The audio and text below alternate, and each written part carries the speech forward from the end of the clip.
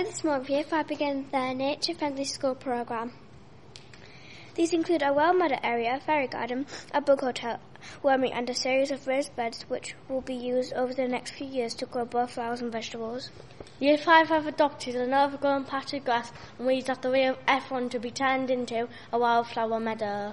We'll explain later on how things went, but we thought you'd like to know a little bit about meadows. A meadow is commonly known as a bit of wild grass and is used as pasture land by animals. The term pasture originates from the Latin word pastus, which means to graze or feed.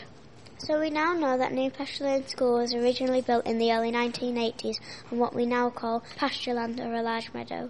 But why are meadows so important? During the summer, the kaleidoscope of plants and flowers found on a meadow act as a super pollinator hub for many insects, in particular our friends the bees.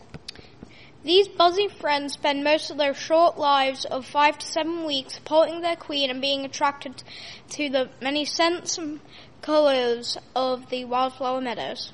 Yes, they collect nectar and pollen, helping to pollinate plants that they land on. They're also known as zebra shoppers who use an internal spatial navigation, a type of bee GPS to find and remember. Not bad for a creature with a brain the size of a pinhead. On returning back to their hives a few miles away, they return the nectar and tell the other bees how to get the best plants by using something called the waggle dance.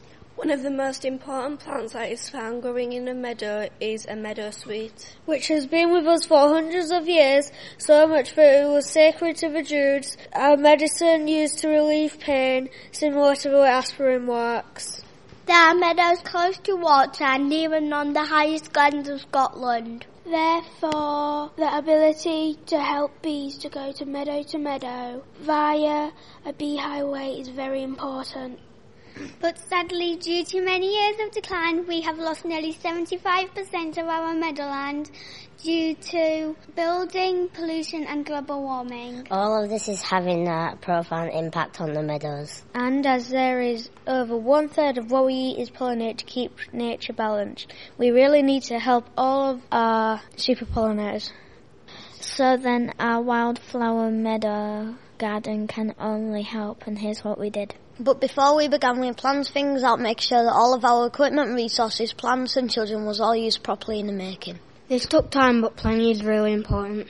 First of all, we'd all rake the dead grass that had already been cut, exposing the soil that we had collected and saved. Then, after this clearance, we used bamboo canes and string to mark out a pathway that we could safely walk on it.